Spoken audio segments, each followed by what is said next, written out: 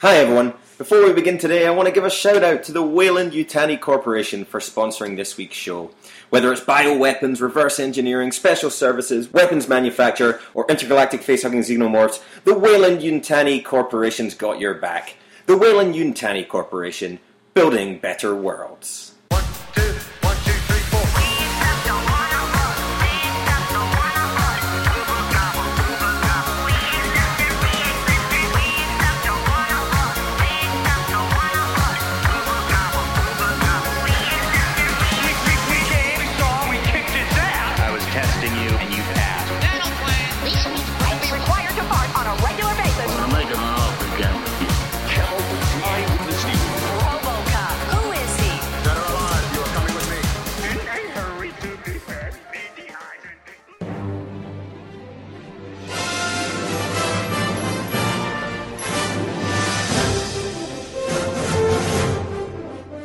Well, howdy partners, and welcome once again to the Hi-Hat Film Podcast, the rootinest, tootinest film podcast this side of the Mississippi. We have a real barn burner of a show for you today, as another Hi-Hatter submits a film for consideration to be included into the Hi-Hat Hall of Fame. This week we go all the way back to 1949 for the John Ford Western, She Wore a Yellow Ribbon. The film follows John Wayne's cavalry captain Nathan Brittles as he goes on one final patrol days before his retirement. It's a colourful piece of escapism, described in its original theatrical trailer as, and I'm not making this up, a lusty romance and adventure of the untamed West. It was certainly a wilder time when men rode horses and competed for the affections of the only single woman within a 250-mile radius. John Wayne is on superb form, showing an extra layer to his usual surly gunslinging shtick, and he's backed up by a stellar cast of memorable characters. But is it enough to earn it a spot in the Hall of Fame, where it will sit forever alongside The Big Lebowski, Princess Mononoke, Theatre of Blood, Fight Club, Kill List, and Stand By Me? Or will it be buried up to its neck in sand and left to rot in the proverbial desert plains of movie obscurity? We shall find out in due time, but first, here's a trailer. Drama moves here. Raw, violent, real. You live the robust days of frontier men. Their nights of danger, their laughs, their loves. You feel the penetrating chill of savage war cries, the piercing impact of an arrow shot from ambush, of Indians of all nations banded together for one last war on the advancing white men. And into this danger-infested land comes one woman, young, provocative. Because of her, men fight heroically. Because of her, men die. I know all this is because of me. Only the man who commands can be blamed. Rests on me. Don't pull rank on me. You've been green-eyed ever since you put on that yellow ribbon. Button up that shirt, mister. Please. You can sneer all you want to, but you keep your paws off my girl. We must stop this war, pony that walks. Too late, Nathan. Too late.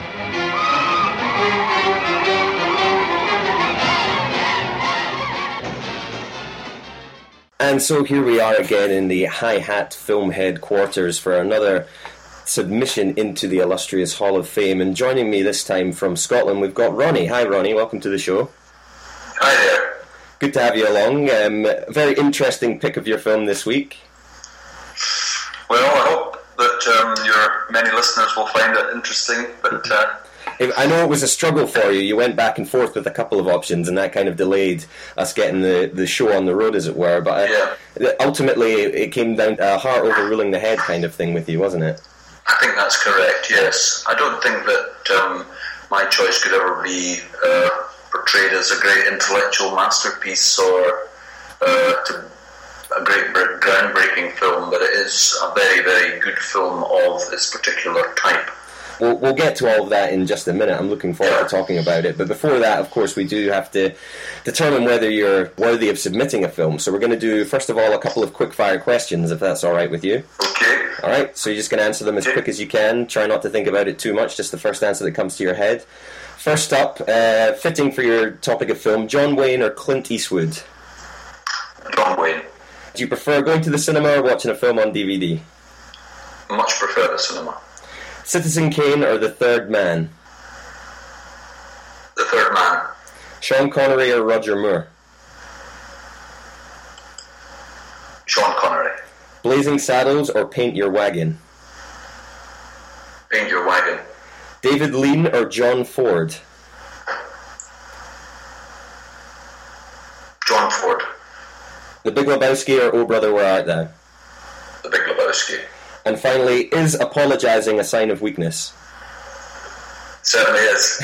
All right, good. Well, you've passed the first test. I think we can move forward with that. The next one up is the second round of a game we debuted on last week's show, which is Attack of the Rotten Tomatoes, which we're calling it Tomatoes this week because you're from that side of the Atlantic as opposed to the American last week when we played Attack of the Rotten Tomatoes. So it's based on the scorings from the critic website, Rotten Tomatoes, where they compile all of the film reviews from a particular film from major media outlets, and they give it a percentage depending on how many positive or negative reviews it's had. So basically, you have to go higher or lower. Essentially, it's Brucey's play your cards right with film titles. Good, I've got you. Right, so you've got 3 categories that you can choose from for films this week. Your 3 categories are boxing movies, musical biopics, or James Bond films. I'll go for James Bond films. James Bond films it is. Alright, so I'm going to start off, going to go back to one of the classics, and it's going to be a high percentage for you. We're starting with Dr. No. Yeah. Which had a positive review rating of 98%. Okay, so that is your starting point. Your next film on that sequence is the Daniel Craig 2008 Quantum of Solace. Now, do you think that had a higher or lower rating than Dr. No? Lower. I can tell you that Quantum of Solace, with its baffling title and ludicrous plot, scored a disappointing 64%, so you were correct to say lower, so 1 for 1 so far, Ronnie. Thank you. Alright, next up is, we're going from Daniel Craig to my personal favourite James Bond in Pierce Brosnan. Mm-hmm. He was in a lot of bad James Bond films. There was one in 1997 called Tomorrow Never Dies, in which there was a global media conglomerate trying to take over the world. Do you think that scored higher or lower than Quantum of Solace, which got 64%? Yes. I'm going to say marginally higher. Marginally higher.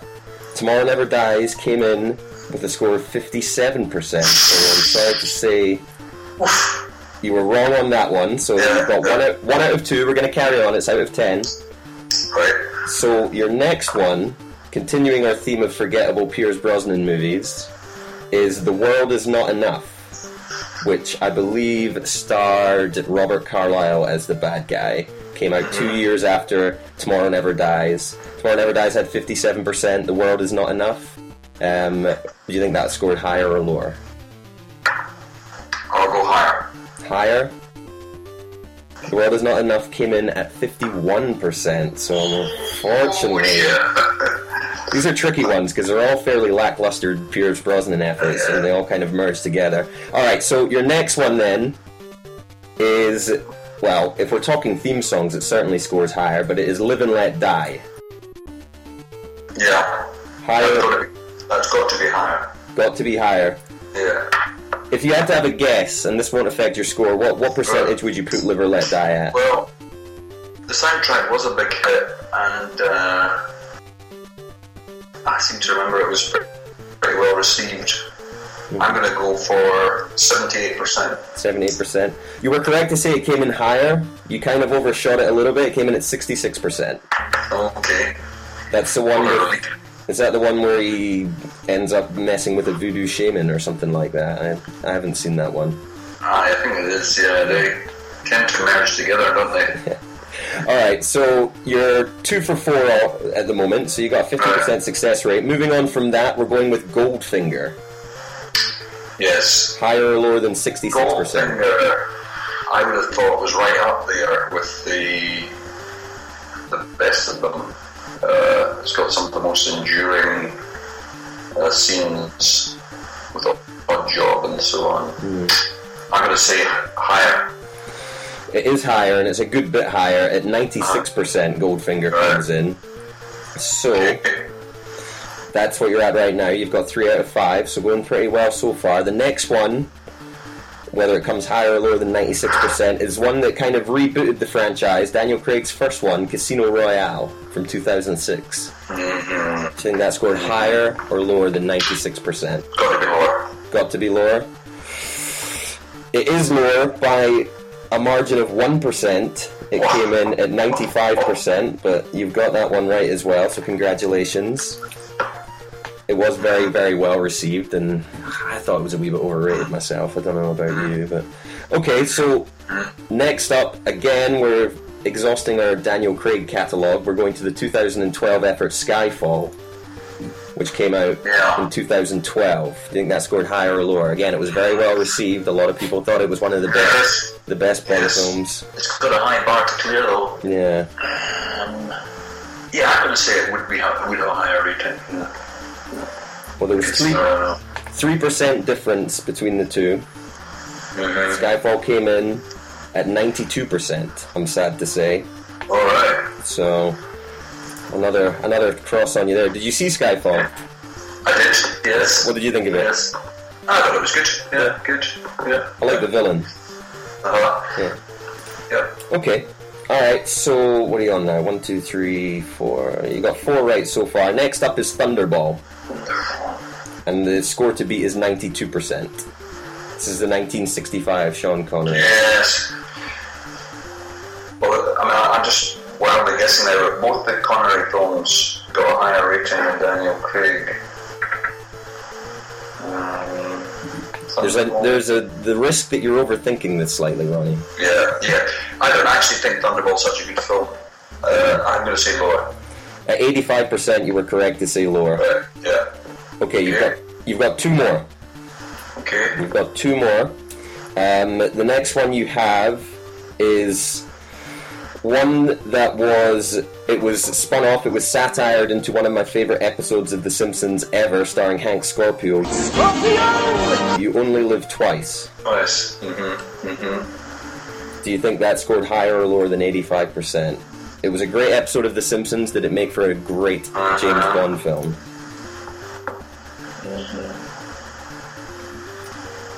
What was the one that got 85% again? Thunderball, yeah. I'm going to say higher. At 73%, You Only Live Twice. Again, disappointing. So you got one left here, and this is my favourite Bond film of all time. It was the first Pierce Brosnan one, GoldenEye. It's my own personal favourite Bond film from 1995. Sean Bean was the bad guy. Yeah. I don't think I've seen that, unfortunately. It's a good one. Yeah. Robbie Coltrane pops up in it. 73% is the beat. Yeah. I'm going to say lower. Lower? At 82%, GoldenEye is a little bit higher than You Only Live Twice, so that finishes you off for Attack of the Rotten Tomatoes. Your final score was 5 out of 10. 5 out of 10. 5 out of 10, so a 50% success rate. Not bad. So a chimpanzee making a random selection probably would have scored the same as me. I think you're being a bit hard on yourself there, but alright, so maybe you were out of your element with the James Bond films, but that's fair enough. I hope that this run of bad luck doesn't carry on to being the first film that is not successfully submitted to the High Hat Hall of Fame. I'm very alive to that risk, I can assure you, don't worry. Okay, so let's go on to talk about your choice. From the year 1949, it is the oldest film to be submitted for consideration into the High Hat Hall of Fame. It features American legend John Wayne. It features one of my favourite directors in John Ford. Your film is She Wore a Yellow Ribbon. Correct.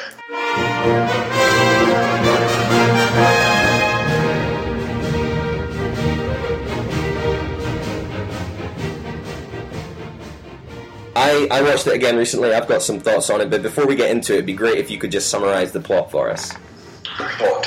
Yeah. Well, it's set, I think, in 1879, which, for reasons which are not insignificant, is 15 years after the American Civil War. It is set in the Midwest of the USA, the sort of empty heart of the country as it then was, and at that time it was very much a frontier zone. People passed through it on their migrations from the East Coast to California, or they settled there. Not many people settled, but there were isolated wee towns here and there, stagecoach posts and a bit of farming, cattle ranching and the like, but very thin on the ground in terms of a European population. The indigenous population of the whole of the Midwest of America were Indian tribes that had been there for thousands of years, who lived off the land, hunting and migrating around, following the buffalo. They were displaced essentially from their ancestral grounds. They were rounded up and confined to what were called reservations, which were usually fairly poor areas of land, but more importantly their way of life was destroyed because they couldn't migrate after the buffalo. So the immediate context, sorry to labour the context, but the immediate context of the action in the film is that there has been a kind of revolt across the land by the indigenous Indian tribes, and the action is set in the immediate aftermath of the Battle of Little Bighorn, which is a historically real event, where General George Custer and about 180 of his men were wiped out by an Indian force, I think mainly of the Sioux Indians. Mm-hmm. So in the aftermath of the Little Bighorn, the Indians were on the march right across the Midwest, and in the particular area of the country where this film is set, it was the Cheyenne and Arapaho tribes who had come out of their reservations and were marauding around the country attacking white settlements. That's the context. The action centres on the John Wayne character, who's called Captain Nathan Brittles. Mm-hmm. He is a long-serving US cavalry officer with a massive amount of experience of the frontier, of fighting Indian wars in the past. He is a matter of only a few days away from his retirement, and he has to go out on a last patrol in the knowledge that there is an insurrection underway.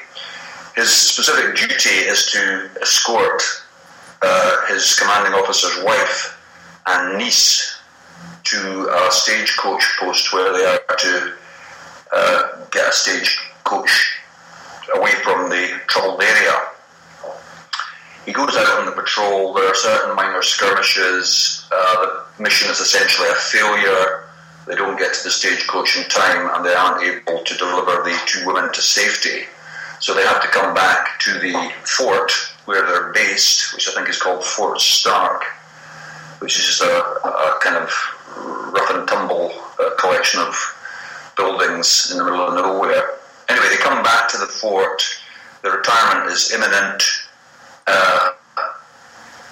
The main thread of the plot from there is that another major patrol has to go out to confront the Indian, the renegades, and two of Nathan Brittle's junior officers are in command of that major patrol. However, on the last day of his service, he goes out again. He teams up with the junior officers, and in the hours, literally in the hours before he's due to retire, he does two things. One is that he has a meeting with an old acquaintance of his, a leading chief from the Arapaho tribe, and he has a powwow with him, and they discuss the possibility of peace, but the old Indian chief says, it's out of my hands now, the young bucks are on the warpath and you're going to have to deal with them.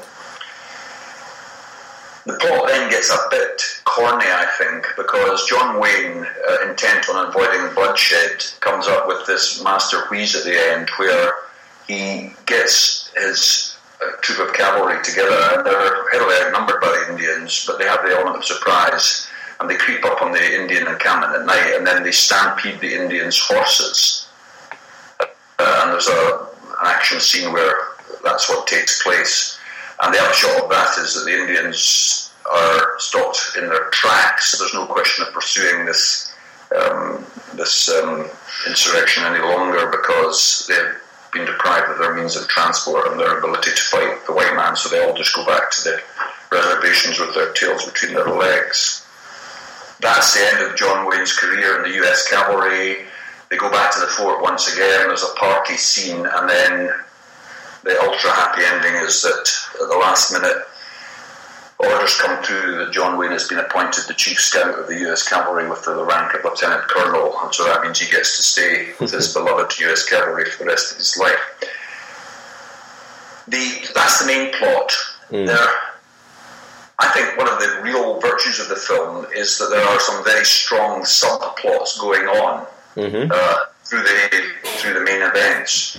And I think without them, in fact, the film would be fairly ordinary, but the interplay between the main action and the subplots is a very attractive feature of it, I think. I won't go into them in any great detail, but there's a girl interest. The niece is a bit of a looker, and the two junior officers are kind of vying for her affections in a rather old-fashioned sort of way. That has moments of interest and comedy. Particularly when the second lieutenant Purnell attempts to take her off on a picnic. That's a splendid scene, Just the way that John Wayne goes picnicking. Just the way he says it. I bet that John Wayne had never uttered those words in his life before, and he says them, spits them out with such disdain at him. I think is tremendous. It's also very well done the way that he humiliates the guy, because he forbids the young lady from leaving the post to go on the picnic, but then says to the guy, well, off you go, enjoy your picnic. Enjoy your picnic. And everybody's kind of laughing at him. That's a very good scene. I mean, it's old-fashioned, very kind of innocent sort of comedy, but it certainly makes you chuckle. The second of the two subplots, which I really liked, and it's quite a subtle one, is this link back to the American Civil War, because it's apparent that in the ranks of the US Cavalry, which after all was an army of the victorious side in the Civil War, the Union side, within that army there were large numbers of former Confederate soldiers who everybody knew had fought for the Confederacy, but who then, for want of anything better to do, joined the US Cavalry and lived under assumed names, and very often under lowly ranks. So one of the subplots are about the guy Sergeant Tyree, who's a bit of a dude, and he was a fairly high-ranking Confederate officer. And one other guy who's I think known as Private Smith in the US Cavalry, he gets mortally wounded in the course of the first of the patrols I was telling you about, and dies and is buried, but he's given a full military funeral under his real name, which is Brigadier General something or other of the Confederate Army. Right. And all the guys who were Confederate soldiers, by the colonel's wife, or the major's wife rather, makes him a wee Confederate flag to put on his grave. And the actual former Confederate soldiers are to the fore at the funeral, but the other guys, including Nathan Brittles and the others who are not in the Confederacy, kind of are very respectful at the funeral as well. I don't know, there was something about that. I just quite liked that. It was a nice touch. Yeah. And it was also very subtly played, or relatively speaking, subtly played. Absolutely.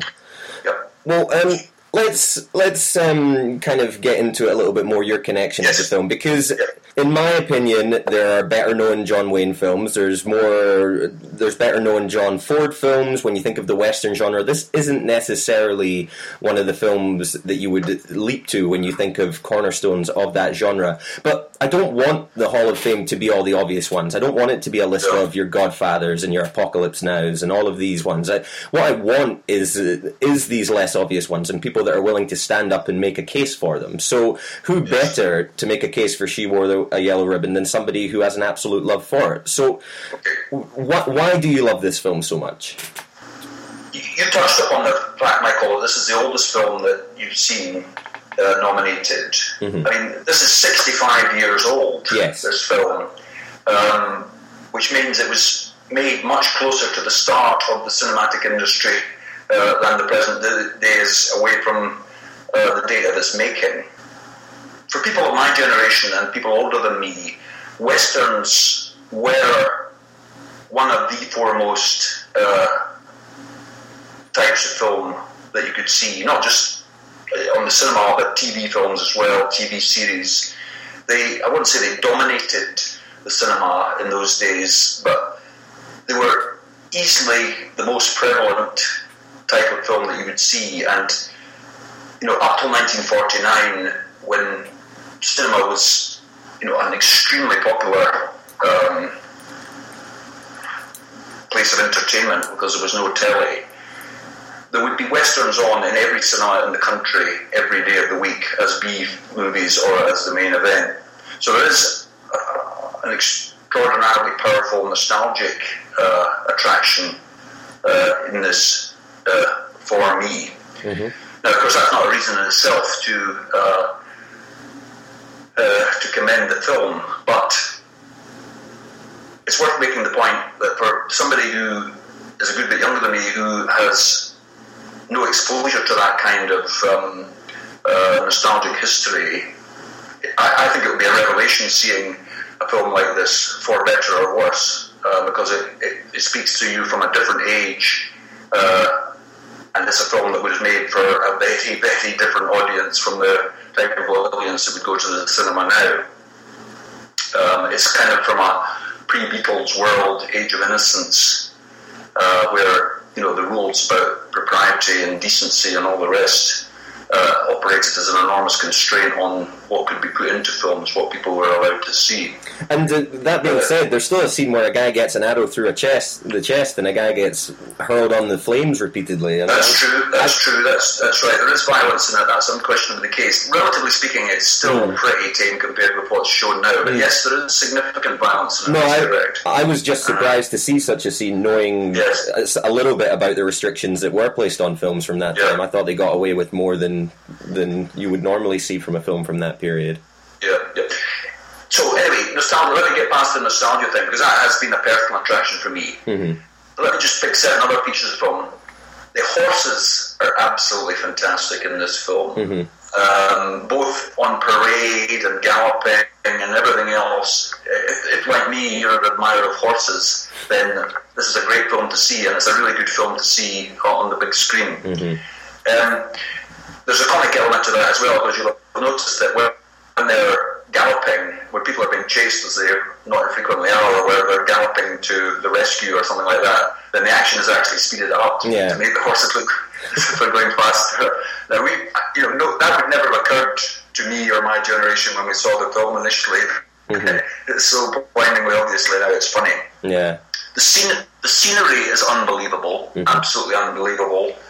It's filmed in the Monument Valley area, which is on the border between Arizona and Utah, and it was filmed on location. It's just wonderfully endearing, the landscape, these great high mesas that are characteristic of the Arizona landscape, the sort of sheer-sided flat-top mountains. That brings me to the other thing. This is a feature of the film that has stayed with me ever since I first saw it as a wee kid. The subplot that I haven't mentioned is the relationship between the John Wayne character, and his long-standing Sergeant Quinn Cannon, who's played by the wonderful Victor McLagan. He is wonderful, it has to be said. He is absolutely wonderful, yeah. I mean, I was actually having a look at some features of his biography earlier today, which I didn't know anything about, which make him seem all the more wonderful, but just taking him at face value for his film appearances, he is absolutely superb. He, as you know, plays this guy, Sergeant Quinn Cannon, who is a Ken Steckle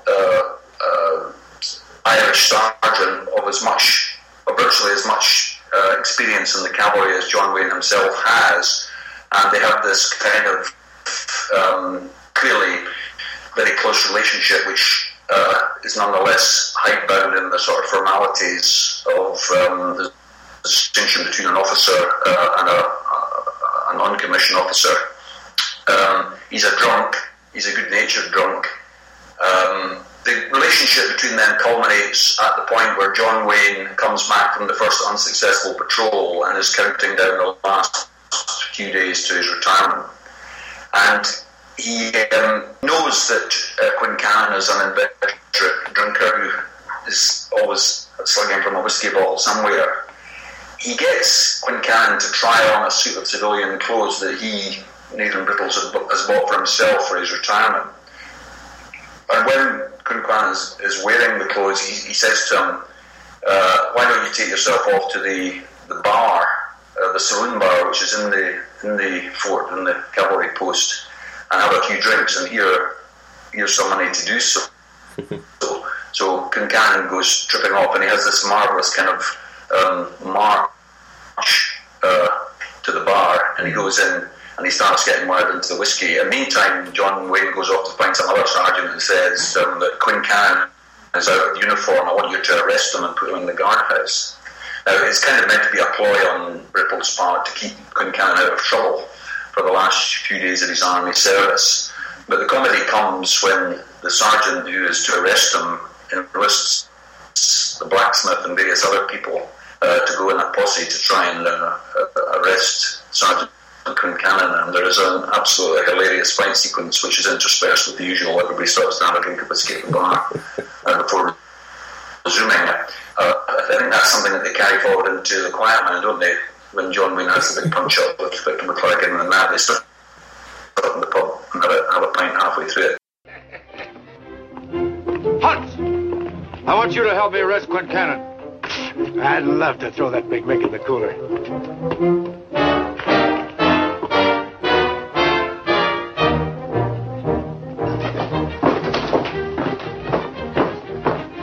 You're under arrest, Quincannon. By whom's orders? By order of Captain Brittles. Are you coming peaceably? Laddie, I've never gone any place peaceably in my life.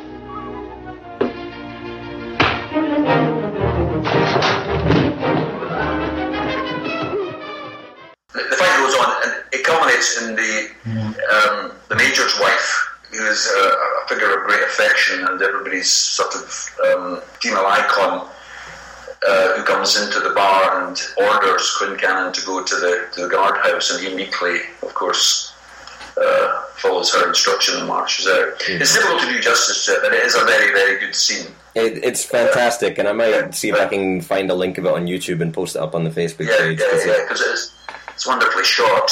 Yeah. So it's a kind of amalgamation of these factors: the nostalgia, the horses, the scenery, the comedy element, and the general romance of the U.S. cavalry. Mm-hmm. Yeah. I do want to make a point that there are serious issues about the film which you can raise in a modern context, because it is, as I say, a film of its time, but it is dressed up as a kind of historical narrative. And it's a very skewed one. It's, the relationship between the white men and the Indians is completely glossed over. The Indians are, in a sense, the baddies of the film, but they're not absolutely out-and-out villainous baddies. But there is no attempt to convey any kind of point of view that they may have had. There is absolutely no sense that they were the victims of injustice by being rounded up in reservations and having their ancestral lands taken away from them. And all that kind of is just glossed over. And the film is 1949. America was at the absolute peak of its military and economic power relative to the rest of the world. The film's about heroism and courage and duty and loyalty and all these other things. And these are all,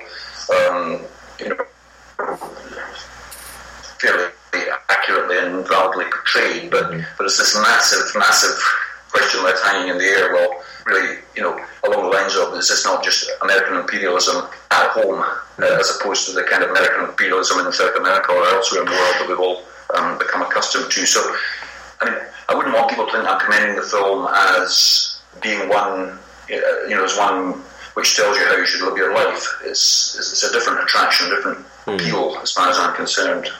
It's a question maybe in Hollywood at the time of history being written by the victor. I would imagine without with a fairly limited knowledge of westerns from that time period, there weren't really any films coming out that were attempting to really portray the side of the Native Americans. No. I think you get to the 60s, don't you, before there's any real sign of that. And the film that obviously springs to mind is Soldier Blue. I don't know if you've ever seen that. No, I haven't seen that one. It's again set in the aftermath of the Little Bighorn, but there's a battle in that. I think it's the Battle of Wounded Knee, which is kind of seen from the Indian perspective. In fact, the whole conflict is seen from the Indian perspective, and it flips it all entirely on its head and shows it, for what it probably rightly was, which was domestic imperialism. But no, not in the 40s, far less the 50s even. I can't remember, the Searchers, was there a slightly more balanced approach to the Indian? I mean, I suppose the baddies in that were renegade Indians, weren't they? I mean, there was also the suggestion with John Wayne's character in that, though, that, perhaps that attitude of to have such a staunch hatred for the Native Americans was perhaps not the best way to go, when he goes on the mission to rescue the girl, but then there's he's gonna kill her if he finds her. So that's right. Yeah.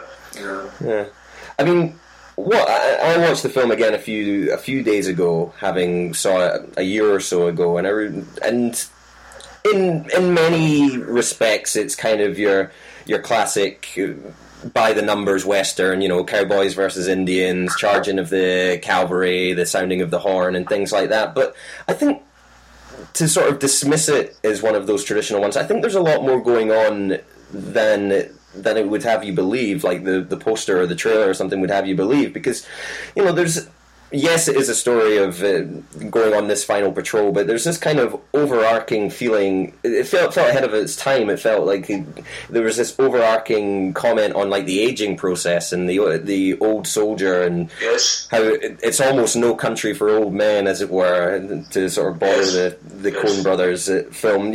When he has that sit down with the elder from the Native American tribe, and they smoke the peace pipe, and I believe the phrase he uses is, "We're too old for war," and it's about, for both of them, they're mirrored where they both have to turn. They've lived and they've seen that war is perhaps not the answer, but it's up to the young bucks to kind of lead the way. And if this was John Wayne playing as a traditional John Wayne character, then he probably would have led the charge, all guns blazing. But here he's not looking for the slaughter; he's looking to avoid that. And I think exactly, I think that's definitely an element to it that's kind of understated, but I appreciated that, and I don't think that was something you would get from every Western of the time. The chief that you're talking about, the old guy, is called Chief Pony That Walks in the film, and his real name was Chief John Bigtree.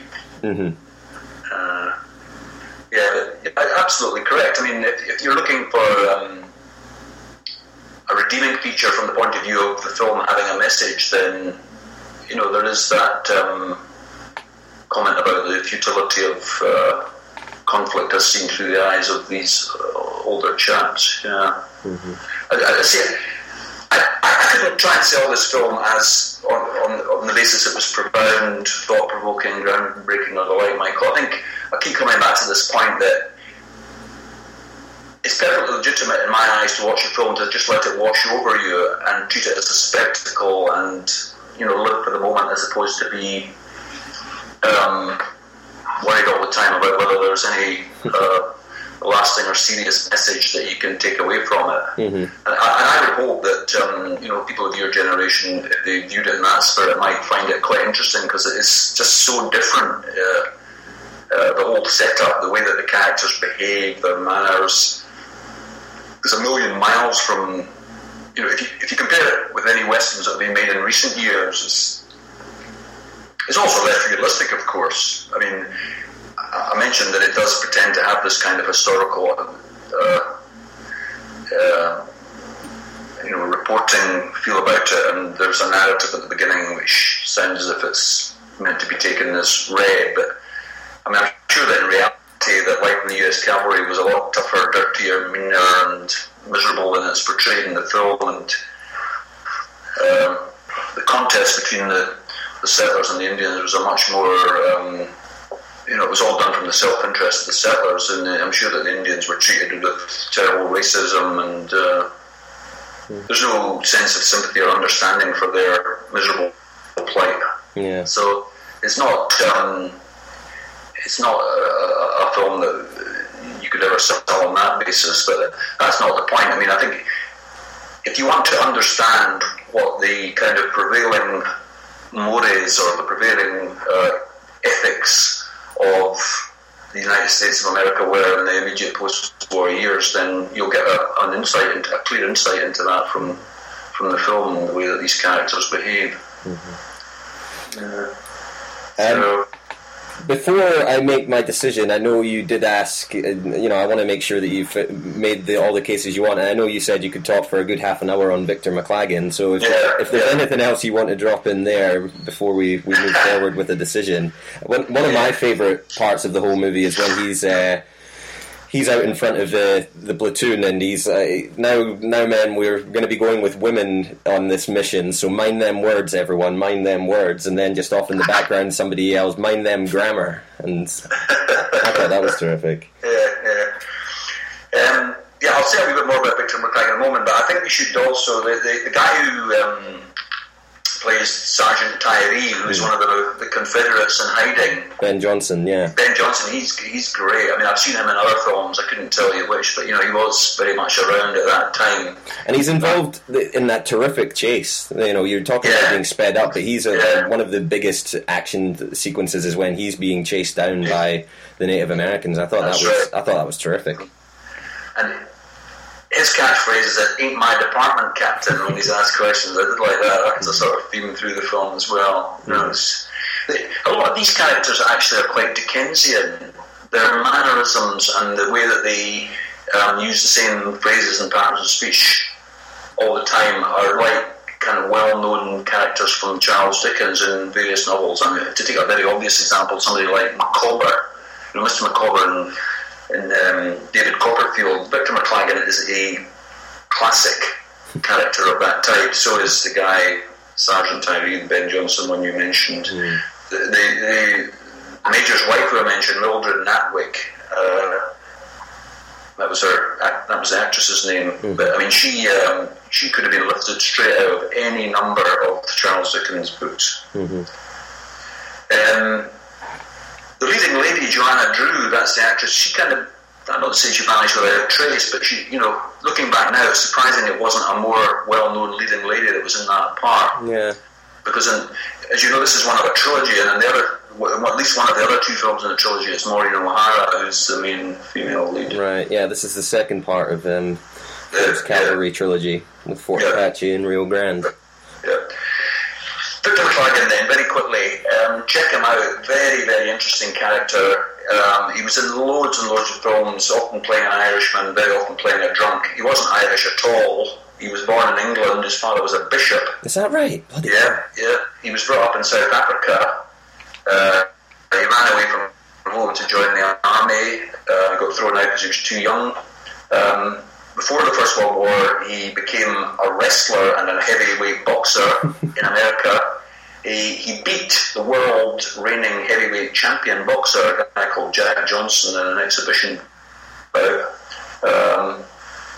At the outbreak of the First World War, he came back to England, enlisted, fought throughout the First World War, and then went back to America afterwards and embarked on a big long film career. He did a lot of lead roles in the 20s and early 30s, but then was kind of best known latterly for teaming up with John Wayne as his kind of supporting actor. But I believe he got the Best Supporting Actor nomination for The Quiet Man. Yes, he did. Yeah. Very interesting character. Yeah, very interesting, and he just, I mean, as I said earlier, for the sake of the 2 or 3 significant scenes that he has in this film, he kind of makes it a very memorable picture. Michael, that's the best I can do. I'm ready to pass my judgment.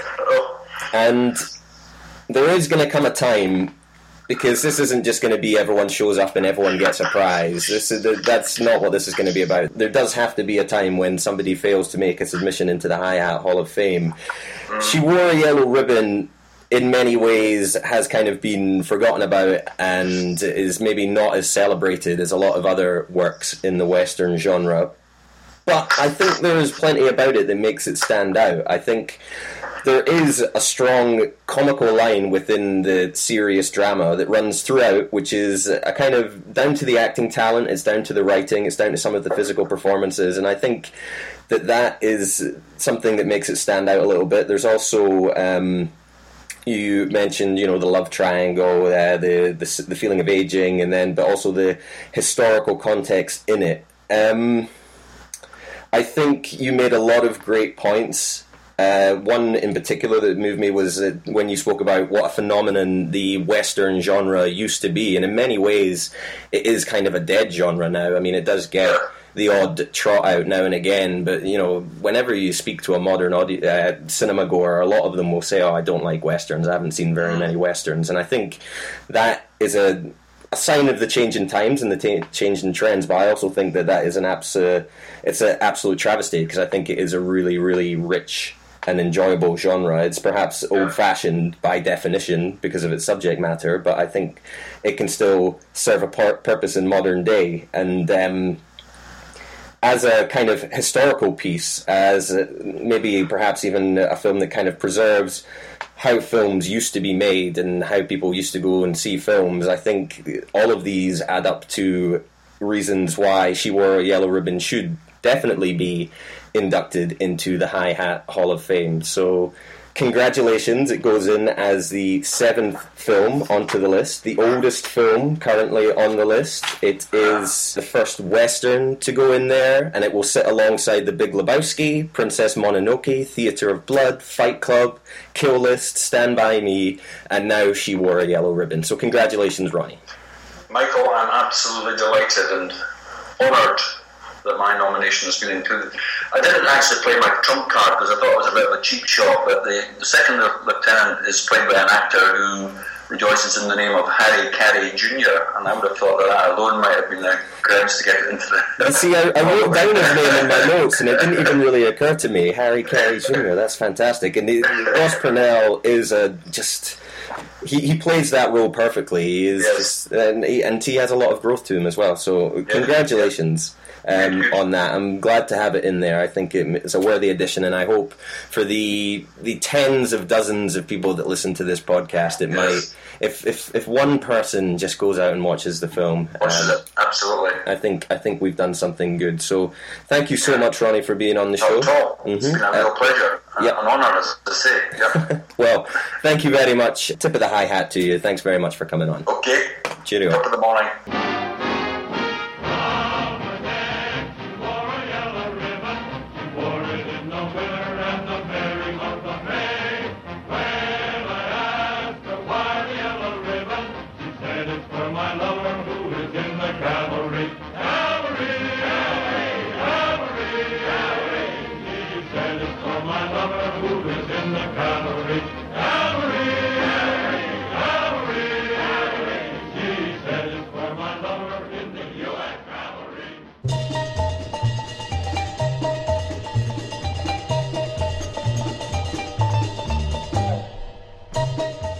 It's been a long, hard day on the movie trail, and we've finally hunkered down for the night, enjoying a tin of beans in front of a wildfire under a blanket of stars. A big thank you to Ronnie for his very thoughtful submission of She Wore a Yellow Ribbon, a film whose entry epitomises why I do this podcast, giving people the opportunity to spout on about a film that is very dear to their heart.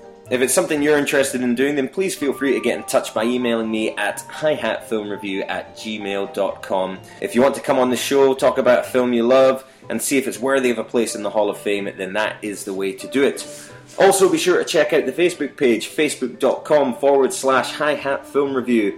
And if you want to catch up on past episodes of the podcast, head on over to iTunes to download, subscribe, and if you feel so inclined, leave a wee rating and review for the show. That's it for me. I'll be back in a week or so with another episode. I'll leave you with the immortal final words of Sergeant Hugo Stiglitz from Inglourious Basterds.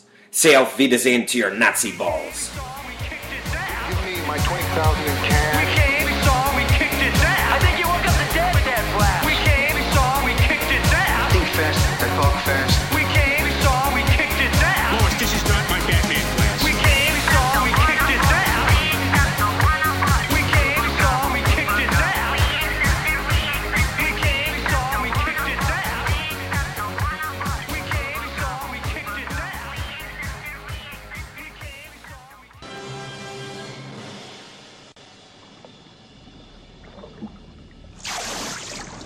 I'll be back.